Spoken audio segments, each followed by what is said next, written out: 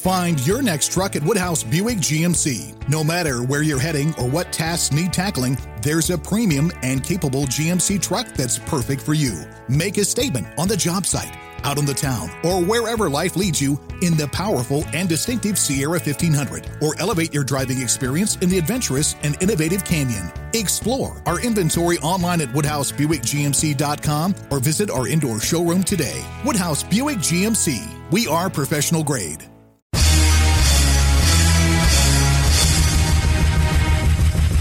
This is America with Rich Valdez, powered by PolitiWeek.com. And Rich Valdez is with us, former Christie administration official. You worked for Chris Christie, you've been in politics, done a lot of public service stuff. Rich Valdez, columnist now with the Washington Times. This is America. Richie V, you're on the air with the nation. This is America with your host, Rich Valdez.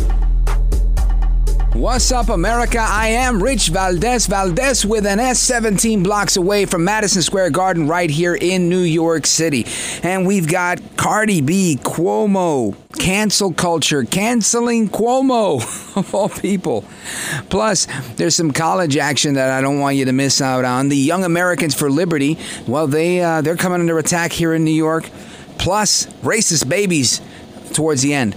But first, man, what a beautiful day. It really is a gorgeous day. It feels like spring out there. I don't know if you could feel that through the radio, if you could feel the sun rays that are coming through this big 10 by 10 window I'm looking at, 3rd Avenue. I see the hustle and the bustle of the city. Yellow cabs going all over the place. A few city bikers out there, trucks carrying goods. That means people are selling stuff and delivering it to places. That's called the free market, and I love that. And there's so much of that that's missing. You know, I'm still looking at a restaurant, literally a world-famous restaurant. I'm not going to give them a free plug, but this is a restaurant you've seen in movies historically. You know, for the last 20, 30 years, you've seen this place. And it's an iconic place, one of the best steak places here in the city. And it's still shut down. And it's heartbreaking. It's heartbreaking to see that's what happened here in New York City. And it's happening across America. Just imagine, if this is what's happening in New York City, there's so many places that are worse off because we had such a robust economy in New York because we're New York. But lo and behold, here we are. And a lot of that has to do with not only essential Andy Cuomo, but of course, Bill El Bobo de Blasio. Now, Bill El Bobo de Blasio, he's one of these, communist sympathizers that,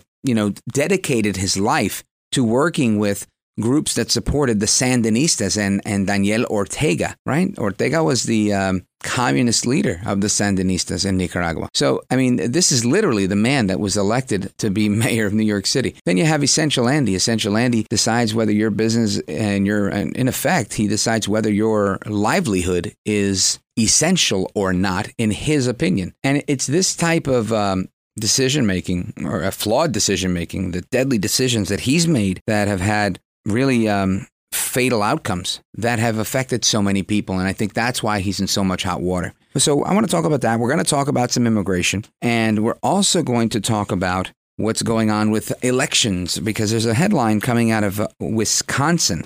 And I thought that was pretty interesting. In Wisconsin, there were issues initially with respect to what was going on in Green Bay. And there was issues. And Republican lawmakers yesterday decided to call for hearings and investigations after it was reported that the Wisconsin Spotlight showed outside groups were essentially allowed to take over Green Bay's election last fall. The report relied on emails that show the former Democratic operative Michael Spitzer Rubenstein served as a de facto elections administrator and had access to Green Bay's absentee ballots days before the election. And that this interference, or his interference, frustrated both the Green Bay city clerk and the Brown County clerk during the election. Now, frustrated seems like, they were just a little bit annoyed. Doesn't sound like he broke the law, although that might be the implication. Green Bay's clerk took a leave of absence just weeks before Election Day and never came back. Well, that sounds a little bit more than frustrated to me. Senator Alberta Darling, who is the second on the Senate's Elections Committee, Tuesday said there still needs to be a formal investigation into what happened. This story raises significant questions about how Green Bay and possibly other communities in our state handled the November election, Darling said. I urge Governor Tony Evers and Attorney General Josh Kaul to conduct an investigation into these findings so we can find out, what happened here and restore confidence and integrity in our elections, end quote. Now, she's not alone. Senator Roger Roth from Appleton, a Republican, he said the same thing. and that you need this. You need an investigation. Local leaders in Green Bay need to be held responsible. Then you have Mayor Eric Greenwich, who said that his responsibility to safeguard the integrity of our elections was handed over to these partisan organizations. I'm calling on him to resign from office immediately. So it's getting nasty. It's getting political. And this is one of those he said, she said, but it looks like the facts might be on their side in Wisconsin. Now, Republican lawmakers questioned the refusal to purge over 200,000 voters who hadn't cast ballots in years, a decision that was made by the state's election commission to mass mail ballots, and the determination not to allow the Green Party on the ballot. There were also questions about ballot harvesting, particularly in Madison, Wisconsin, the state's capital. The quote-unquote curing of ballots in Milwaukee and Madison, a process in which members of a voting advocacy group assist a voter to fix an individual ballot error to ensure that it's counted, is also among Republican concerns. Republicans have said for months that those unanswered questions have millions of voters in the state wondering if the November election was fairly and legally managed. I think that's a fair way to put it, because if you say something like election and the F word, and no, I don't mean the F bomb, I mean the F word, fraud, they start playing disclaimers. But these are legitimate questions that people all across America have. Now, I look at all of that and I say, what is the deal? How do we move forward from that? And I think I've made the analogy before on this show, or maybe other shows, that just because somebody may get robbed or mugged when they come to New York City doesn't mean everybody's going to get robbed or mugged. And, but for Wisconsin, Pennsylvania, Georgia, Arizona, Nevada, the states, the half dozen states that the president, his campaign, and his lawyers had in question, there's 50 states, approximately 3,000 counties in America. They're not all in question. So while it may have been pervasive in these areas, one thing for sure that we know is not pervasive is that it's not that many counties that had these problems, even if there was a widespread issue in those counties. I'm not sure if that makes sense, but I think that's the way we have to look at it. We can't look at this as something that's insurmountable, where we can't come back from. We can definitely come back from this. And that's exactly what we have to do. Right? Otherwise, we just pack it up and we go home. Otherwise, there's nothing left. There's absolutely nothing left. That's kind of like saying there is a crisis at the border. People are coming in droves every day. They're even coming without parents. You got little kids coming across. You got this one coming across, that one coming across. All sorts of people are coming across. And it's too many. There's no way we can stop it. So we're just going to forget about it and let it happen. No, you don't do that. You keep pushing. They push back. You push harder. I mean, that's how this business works. That's what it means to be an advocate for things that you believe in. This is why we have to be activists in our real lives as well as our professional lives, and if you're able to do that. And this is why so many people, I think, need to abandon, in many ways, the idea that I just want to raise my kids and do what I got to do, and that those days don't exist. At least those days only exist if you don't care. If you don't care about the future of America, if you don't care what's going on in your society, then you get to say, oh, I'm just going to drive my truck or mind my business or teach my class and go along to get along. But if you really care about America and you want to see things change, then yes, this means you may have to stop doing things the way you once did them. And you're going to have to become a little bit more aggressive in your approach. And I don't mean aggressive in a physical way or in a violent way, but I do mean taking steps like, no, we're not going on vacation this year, family. I'm going to use that money to fund a campaign for the school board. I'm going to fund a losing campaign to challenge the mayor and call him out and pay for the advertising so that I can embarrass this guy. And hopefully people will see what this mayor's really doing. And I mean the mayor of your local town, or, go after your local superintendent, or beat up your local teachers union, or whatever it is you got to do. But the point is, you got to do those things. And there's many ways to do it. Me, for example, I was always involved in activism, things like that. So I had the opportunity to help start a charter school. And that's what I did. And today there's 3 buildings now. The elementary school, the middle school, and a high school. It's amazing to me. 900 students. This started, 10 years ago as an idea in my buddy Brett Schundler's kitchen in Jersey City.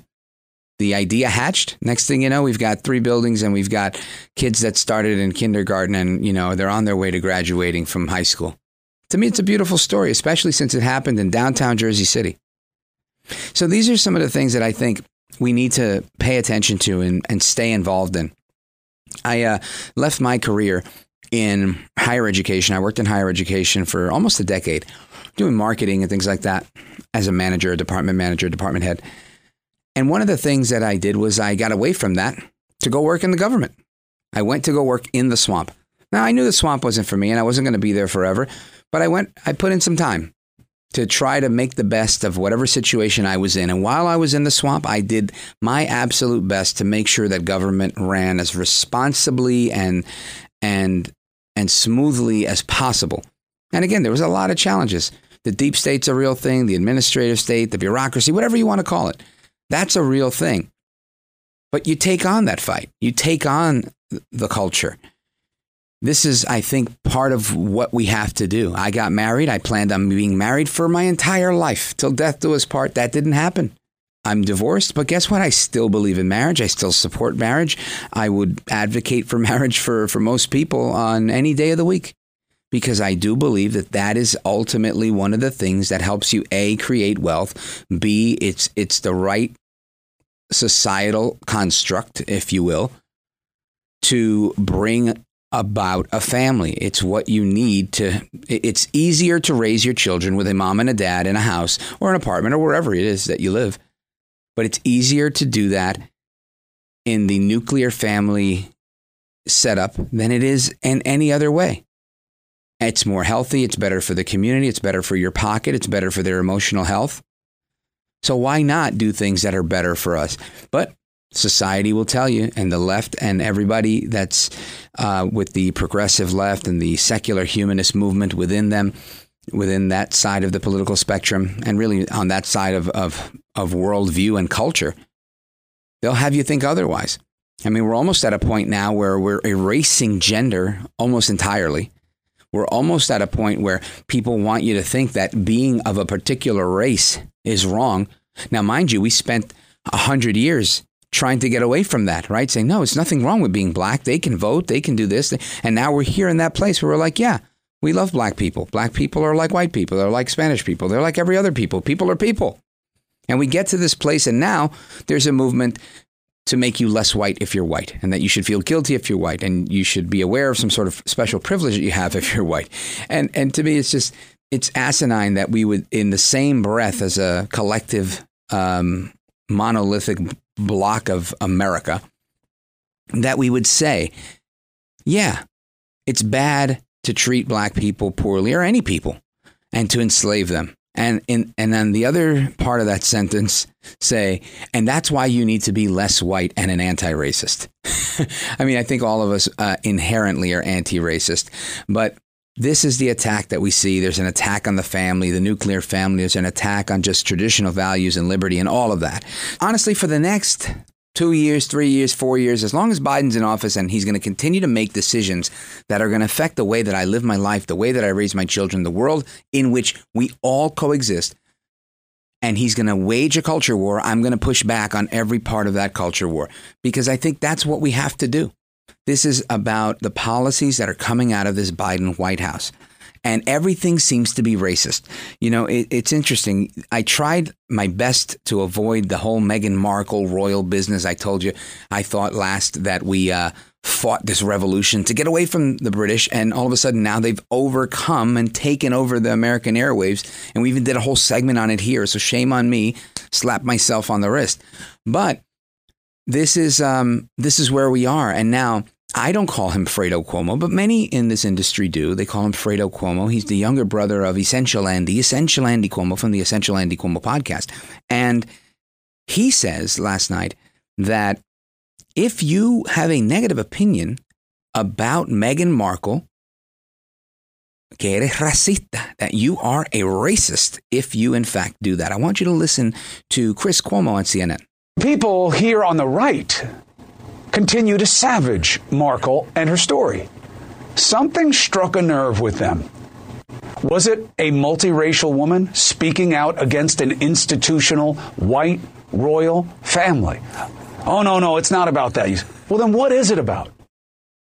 So you have to be a radical progressive left-winger in order to say, what is this crap? Nobody gives a damn about Meghan Markle. And listen, I don't mean to minimize her concern over the baby's race and mixed race. She's of mixed race. So I really don't. This is not about her. My point is nobody cares about her personal plight today.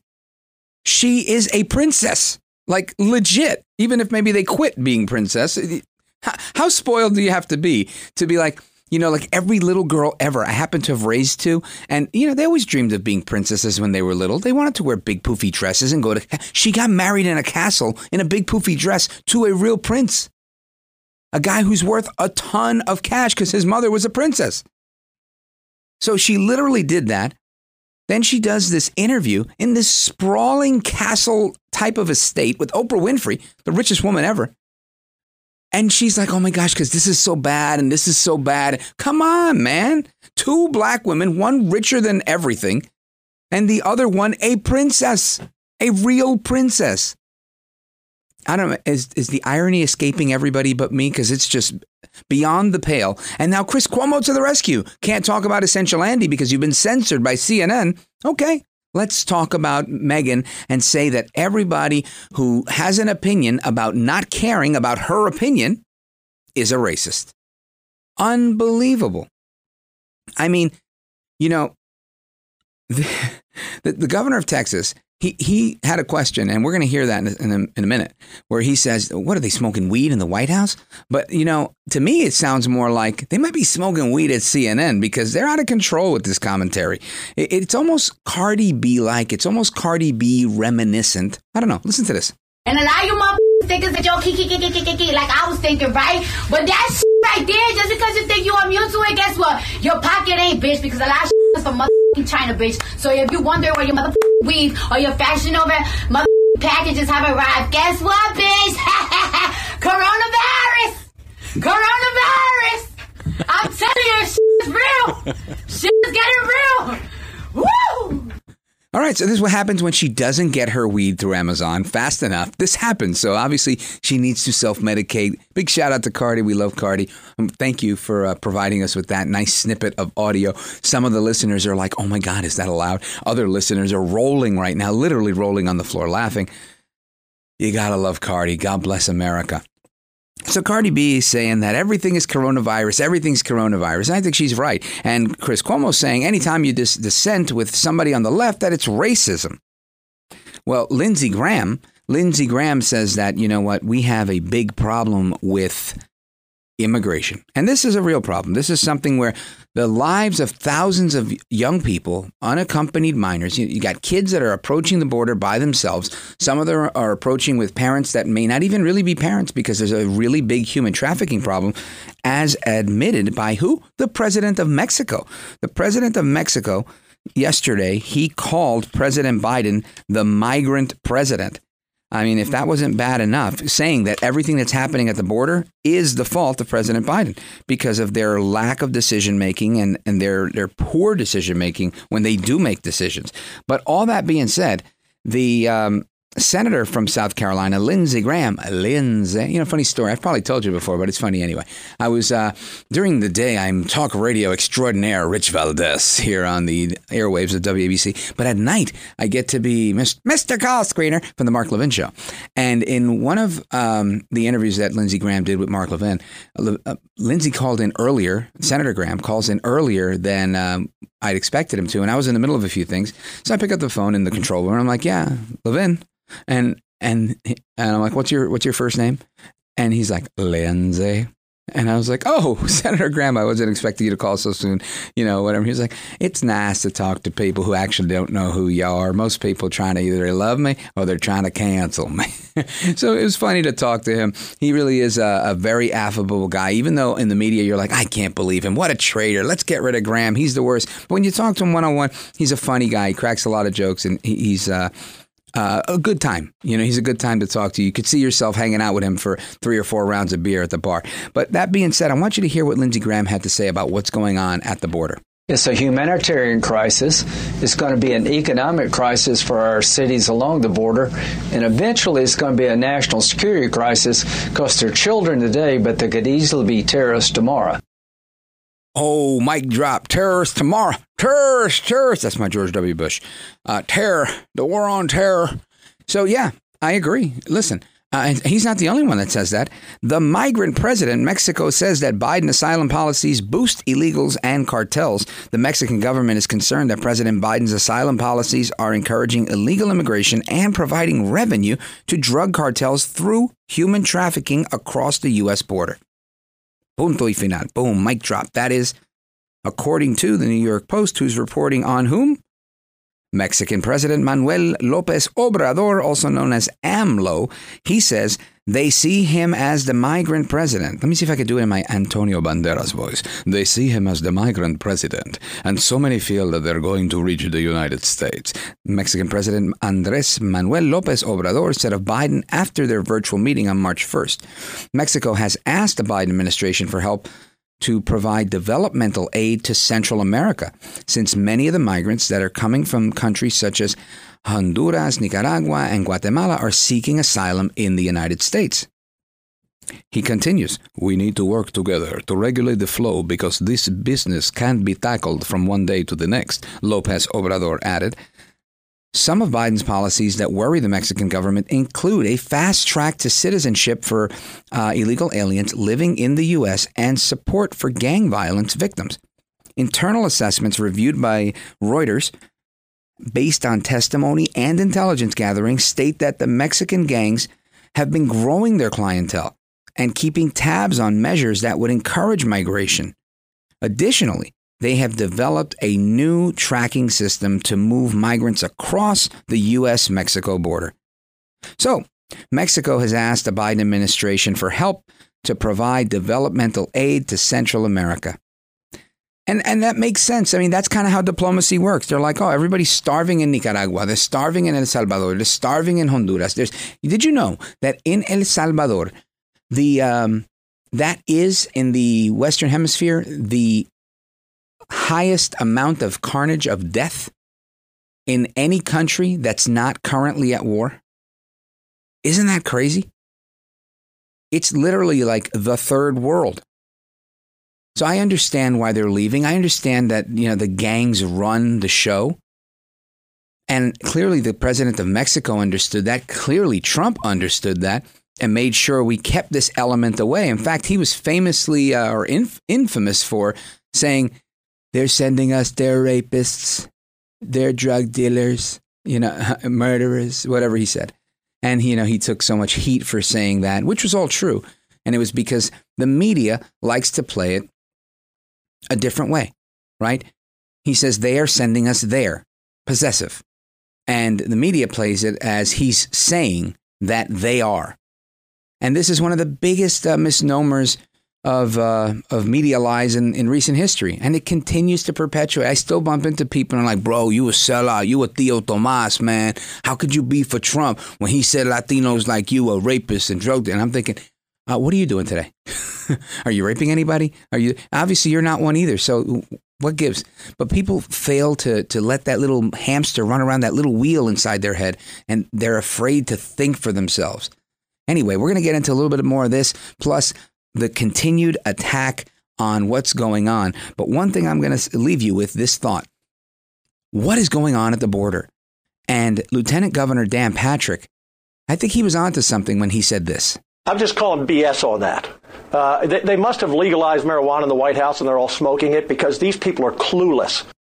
That's right. He's talking about immigration. Kudos. I love the guys in Texas, whether it's Abbott, Dan Patrick, of course, their Attorney General, Paxton. He kicks butt. Keep it locked right there. I am Rich Valdez. So keep it locked right there.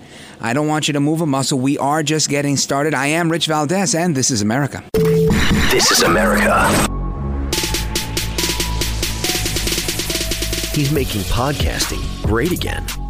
This is America with Rich Valdez. Bienvenido, America. Welcome back. Now, what's interesting is that cancel culture is all over the place. And whether you want to call it cancel culture or boycotting or people just being idiots because they disagree with you, whatever you want to call it, that's what's going on at Skidmore College right here in New York. And we're about to dig into that right now. Looking in the paper yesterday, I saw this article. It says Skidmore student claims cancel culture campaign prevented the formation of a conservative club. And I think, man, this is all too normal nowadays. And it's honestly been normal for a long time. but it seems to be becoming more prevalent. Find your next truck at Woodhouse Buick GMC. No matter where you're heading or what tasks need tackling, there's a premium and capable GMC truck that's perfect for you. Make a statement on the job site, out on the town, or wherever life leads you in the powerful and distinctive Sierra 1500, or elevate your driving experience in the adventurous and innovative Canyon. Explore our inventory online at WoodhouseBuickGMC.com or visit our indoor showroom today. Woodhouse Buick GMC. We are professional grade. Woodhouse Nissan offers a variety of SUVs and crossovers to fit your lifestyle. Whether you're looking for an SUV with high towing capability or a crossover with all-wheel drive, you can expect a variety of safety features, plenty of seating, ample cargo space, and innovative design to tackle virtually any adventure. Explore the Nissan lineup of SUVs and crossovers featuring Rogue, Rogue Sport, Kicks, Murano, Pathfinder, and Armada. Visit one of our 2 Nissan locations or shop online at woodhouse.com. And it's a damn shame. A student at Skidmore College in upstate New York claims that she and her fellow classmates were barred from starting a campus chapter of the conservative group Young Americans for Liberty, YAL. She was on Fox and Friends, and she said, I started emailing students, and almost immediately I got pushback, is what Hannah Davis told the team at Fox and Friends first edition on Wednesday. And it's really sad to see that. I have 2 daughters, one's 15, one is 19. And, I just can't help but think if they wanted to do something like this, and one of my kids is more conservative, the other one is more libertarian. And I just think if they did want to pursue activism this way, I would be so, honestly, the word I'm going to use is heartbroken if they were barred from doing it. But I'm not naive. I mean, I went through my own experiences like this, just having diverse thought when I was a student at NYU. Which is why I'm no longer a student at NYU, right? And that's 20 years ago. But it was a difficult thing then, and it continues to be a difficult thing now. Davis says that she and her classmate were targets of a quote-unquote cancel culture campaign in which members of the student body created a petition claiming that YAL groups were springboards for hate speech, bigotry, and they were disguised as political discourse. So they started a petition, and they've got nearly 2,000 signatures. Skidmore has approximately 2,600 undergraduate students. So that's a pretty impressive petition that they've put together. And here to help us make sense of it all is Sean Tima, interim CEO of Young Americans for Liberty. I want to get his take on this and really the behind the scenes, the real scoop, because this isn't something I think that as New Yorkers, as Americans, any of us can really allow to continue, at least not to continue unchecked. We've got to call them out on their mess. Sean Tima, welcome to the program. Rich, glad to be here. Thank you, sir. So give us the scoop. I mean, I know what I'm seeing in the media, but you know what's going on because you're intimately involved in these things and you've been on the forefront, and you yourself have been on both sides of the coin, having, as I understand it, been a supporter of Obama at one point to now, being the head of YAL. That's right. I went into college pulling the lever for Obama. I saw every Michael Moore documentary known to man. I wrote my senior high school thesis on when Michael Bloomberg's soda taxes were, the greatest thing that could happen to the city. I just thought government was the solution to our problems. But then I went into the classroom. I heard social justice radical statement after social justice radical statement. And I started to think, there's got to be another way. Now, the tipping point, Rich, and you might appreciate this, I never knew my grandfather, but he escaped from Cuba when Fidel started to take power. Wow. And I've got my professor at the front of the room, and he says, we don't give Fidel Castro enough credit. Oh, God. He did give everyone free eye exams in Cuba. There's something the United States can learn from that. Right? And the whole class is nodding, writing down, oh, yeah, that's it. I knew there had to be a better way. Fortunately, Young Americans for Liberty found me. They showed me the way, introduced me to free market, civil liberties, and peace, common sense things. And I'd like to think that this is just happening at Skidmore College or my alma mater. But what's happening is a far greater, more destructive trend that's destroying these campuses across America. The pursuit of truth, civil discourse, and what might be considered real tolerance for a diversity of ideas are being sacrificed in the name every day of social justice and defining anything to the right of Bernie Sanders as hate speech and bigotry. It's insane, but that's why we fight. Man, well, let me tell you, first of all, kudos to you and, of course, your family that escaped the tyranny and oppression in Cuba because, I'm a big anti-communist. I believe that we all have to be kind of well-versed in what happened in all of these communist takeovers throughout history, because as you talk to people like your grandfather and others that actually did that escaped the communism, they're the first ones today sounding the alarm. Tears come to their eyes as they talk to me, even on the phone as a caller to the talk radio. They sit here and they tell me, I can't believe what I'm seeing in America. It's just like communist Cuba, or it's just like what happened when Lenin was in office or when Stalin was in office. And when people tell me that this is so eerily reminiscent of what they experienced, I can't help but think, my goodness, we have to do something to protect the next generation. And honestly, we've got to do something to protect this generation because in many ways, this is a culture war and we're losing it very, very fast. So Sean Tima, the interim CEO at Young Americans for Liberty, tell us a little bit about what it is that you guys are doing on college campuses that's so bad that Skidmore College is saying, not here, bro. Well, I'd like to, say that we're doing something terrible and deserving of being shut down. But unfortunately, all we're doing is introducing students to the idea that government is not the answer to your problem.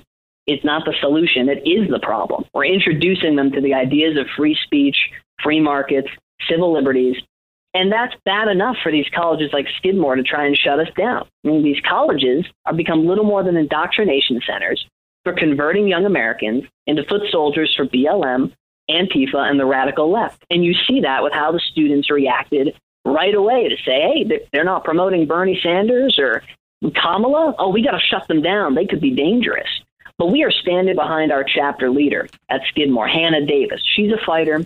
And one of the things we do is our National Fight for Free Speech campaign, where we empower students to fight back against the schools that try to censor them through activism, grassroots, and legal efforts. And we've got a pretty good track record. In 2018, we sued UC Berkeley for denying a chapter and won. We sued the entire LA community college system for trying to stop students from handing out the Constitution and won. And in 2016, a college in Michigan even arrested some of our students, had them spend the night in jail, again, for simply handing out copies of the Constitution and introducing students to what the founders thought. And we fought them and we won too. So we back our students who are in trouble. We introduce students to the ideas of free markets, civil liberties, peace, free speech, the common sense stuff that we can agree on. But for a lot of these colleges, it's just too radical, and that's too bad because we're going to keep fighting. Good for you. Right on, brother. I love to hear that. If you don't mind, how old are you now? I am 27, so I'm junior AARP by a Young American for Liberty standard. Good for you. And I ask only because I think we need to really increase the outreach that we do to people in your age group and, quite frankly, 10 years, even, younger. One of the crazy things that I read this week and did a segment on, and we're going to talk about, is babies being viewed as racist as early as 3 months. And I couldn't help but think, my goodness, if the left is going to go after people and say, look, you've got to talk to your kid about racism, and they're going to start the indoctrination now, where parents are now indoctrinating, in particular, the emphasis was on white parents talking to their white baby about being anti-racist at 3 months. Some kids can't even have fully focused vision by 3 months, but that's what they're saying to do.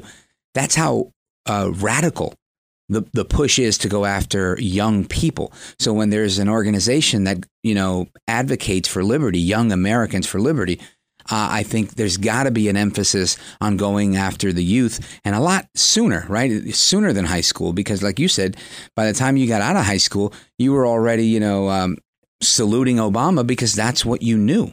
I completely agree. And there are great organizations, like the Tuttle Twins, like Foundation for Economic Education. They do great work in the K through 12 space. We found that there's still a lot of apathetic students and a lot of students who can be converted on the college campuses, even the far lefties like myself. But I'll tell you, on the babies thing, the left loves creating problems that isn't there. They love demonizing people just so they can have a purpose. They need someone to attack. Because, politics is their altar. It's their church, right? Which is just a shame. But the one thing that gives me hope, I've talked to some teachers, some folks, my age, liberty-inclined folks who are in public schools right now. And the way that they are trying to shove this social justice mantra down students' throats now, he's starting to see, these teachers I know, they're starting to see some resistance, even from the kids. They might be overplaying their hand, this education cartel with trying to shove SJW mentalities to kids too young. And I'm hopeful that as they grow up, maybe the rebellious thing to do in the next 10 years will be to be a young American for liberty right away. And so that's what gives me hope, the work we're doing and the fact that the left might even, in fact, be overplaying their hand. I love that. All right. So I guess final word to you. What is it that we, the rest of America, we the people, everybody that's listening coast to coast on This Is America podcast and on the radio show and every network that I have, I'm going to make sure we push this out because I believe in what you're doing and I think it's such a valuable mission. What is it that we can do to help you, to help young Americans for liberty, to help kids that are on college campuses across America to continue to carry the torch of liberty forward?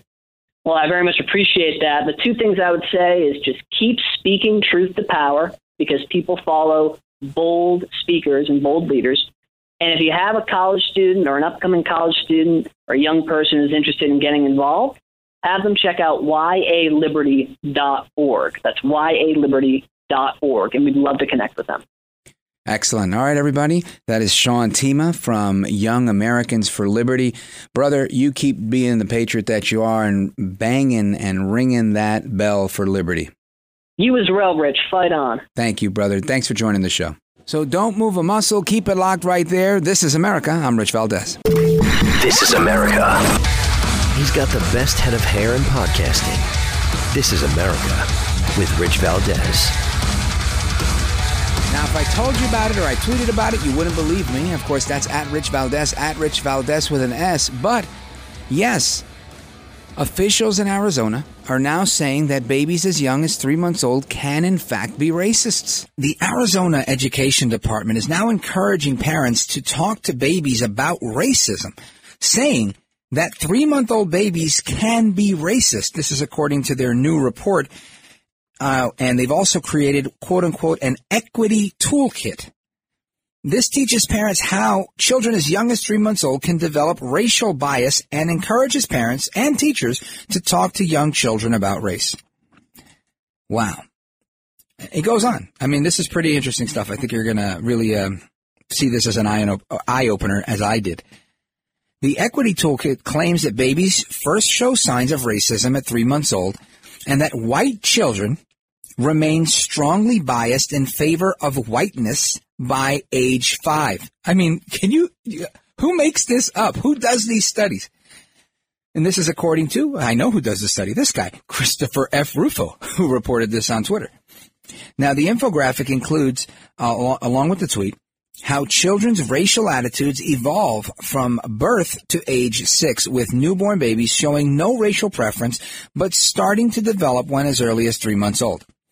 Now, again, if you tuned into the first hour of this program, we talked about these women that took their dog to Yale University to see if the dog was, in fact, a racist or a misogynist. That was real. They actually did that. This is also real.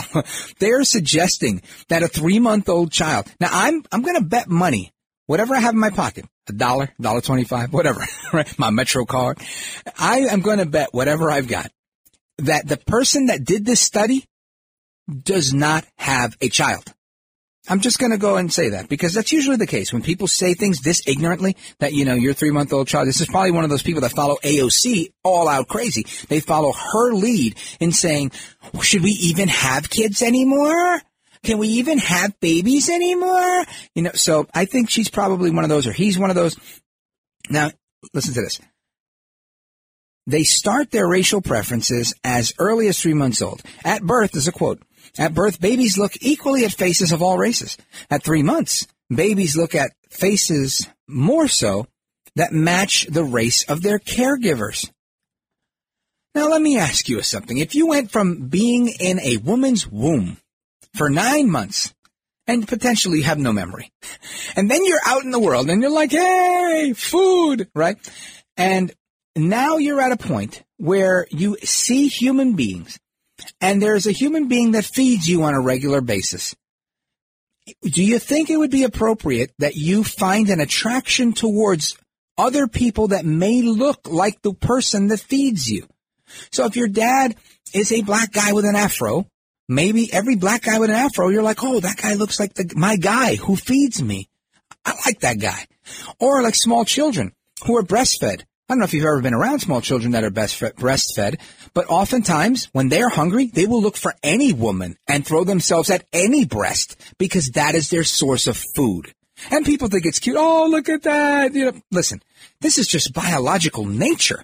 This is how children are. So to say that at 3 months old, they start looking more at the faces of those that match the race of their caregiver has nothing to do with the race. That's their source of food. You put a Chinese person there, they're going to gravitate towards Chinese people because that's how it works.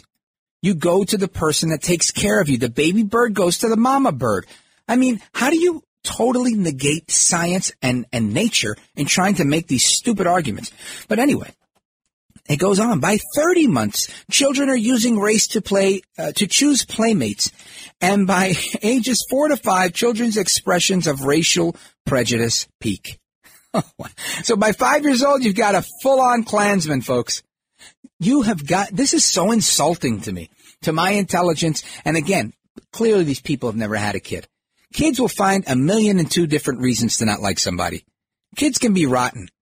But one thing that I can say they're not is they're not naturally racist. If a kid's a racist, it's because it's a learned behavior. They learn to be a racist. It's not something that just accidentally happens where their expressions of racial prejudice peak. Nonsense. I continue. But while black and Hispanic children start to lose their inherent racism, can you hear this? While black and Hispanic children start to lose their inherent racism, white children are apparently prone to carry racial biases further into adolescence. I mean, I'm on page 1. To me, I'm floored at how stupid this is. But again, this is coming from the Arizona Department of Education, the government. I will continue. By 5 years old, black and Latino children, it says Latinx, but I reject this term. Black and Latino children in research settings show no preference towards their own groups compared to whites. White children at this age remain strongly biased in favor of whiteness. You've got to be kidding me. I mean, it's an infographic that has these salacious statements that to me have no basis in reality. I mean, how you can come to the determination with a 5-year-old child, if you've ever dealt with a 5-year-old child, how you can come to any logical anything. Now, you want to argue with me and say, oh, well, Rich, you know what? If a 5-year-old gets cancer, you can diagnose it like that, same way you could in anybody else. You're right, you can. But who made you the expert in diagnosing racism? Yeah, you get me a 5-year-old kid that's running around with a Confederate flag and a white hood because his parent's a grand wizard. Yeah, that's a thing, sure. Or vice versa. You know, with a black beret and a leather jacket because their parents are Black Panthers or whatever type of ethnocentric radicalism they're involved in. That's not the point in this. This is saying that this is inherent, an inherent racism. And I am arguing against that, saying this is an inherent familiarity. If you grow up in a home that speaks Spanish and you hear other people speaking Spanish, you're not racist against people, because if you hear somebody speaking Spanish, you're like, oh, those people sound like the way my parents speak, and, you know, we must have some sort of affinity because we speak the same language. That's somehow racism now? Or because people are a particular ethnic feature, let's just say, whether it be their hair, their nose structure, whatever, their skin tone.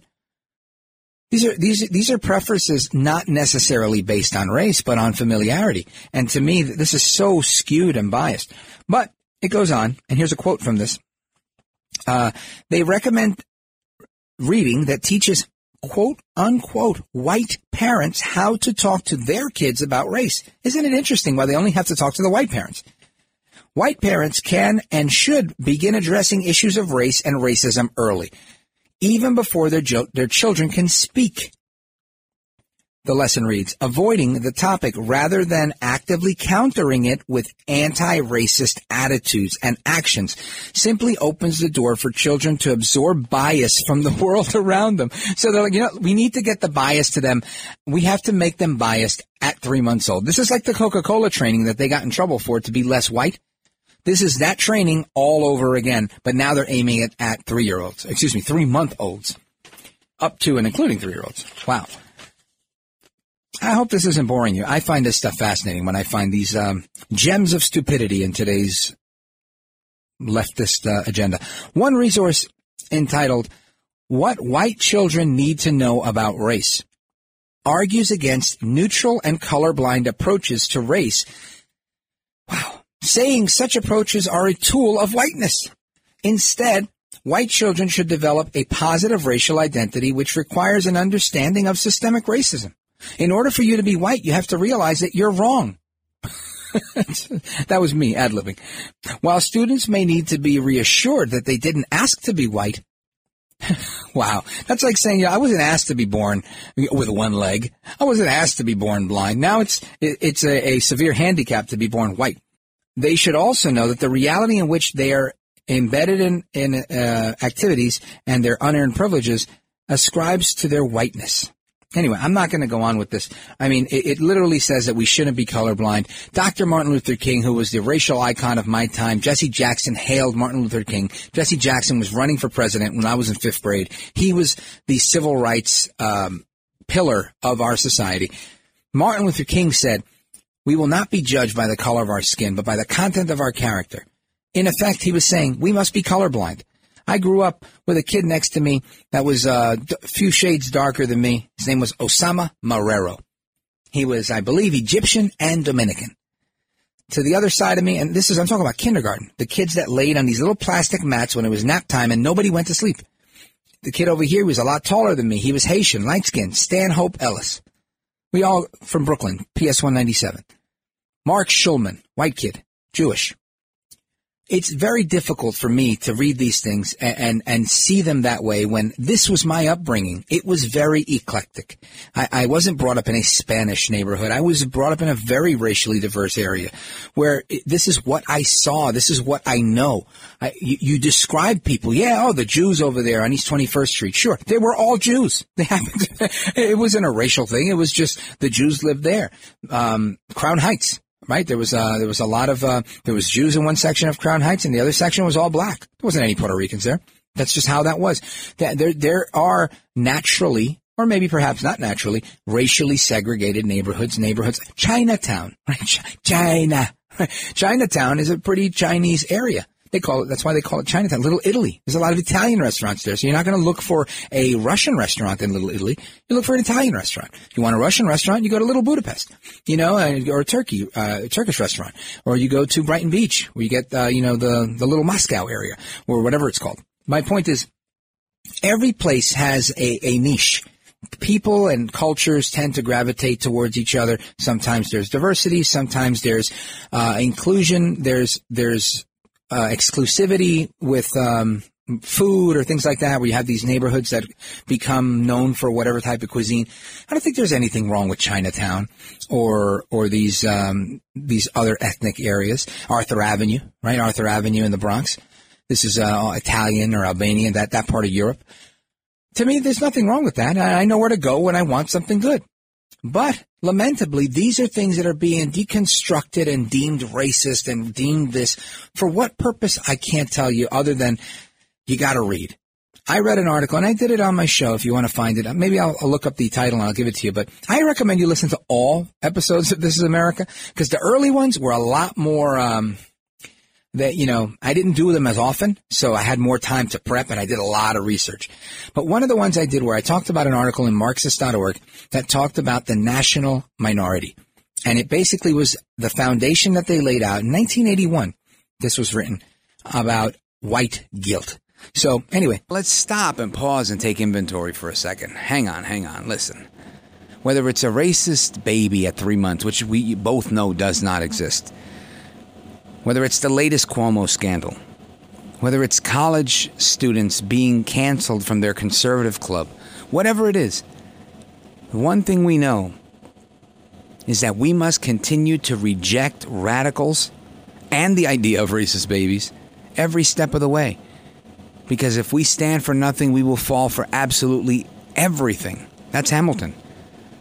And in the immortal words of Sir Edmund Burke, Lord Acton, and others, the only thing necessary for this kind of craziness, this type of evil to triumph, is for good people like you to sit there and do nothing. So don't sit there and do nothing. Do something. Rise up and stop it from happening. Hasta la próxima. Until next time, America.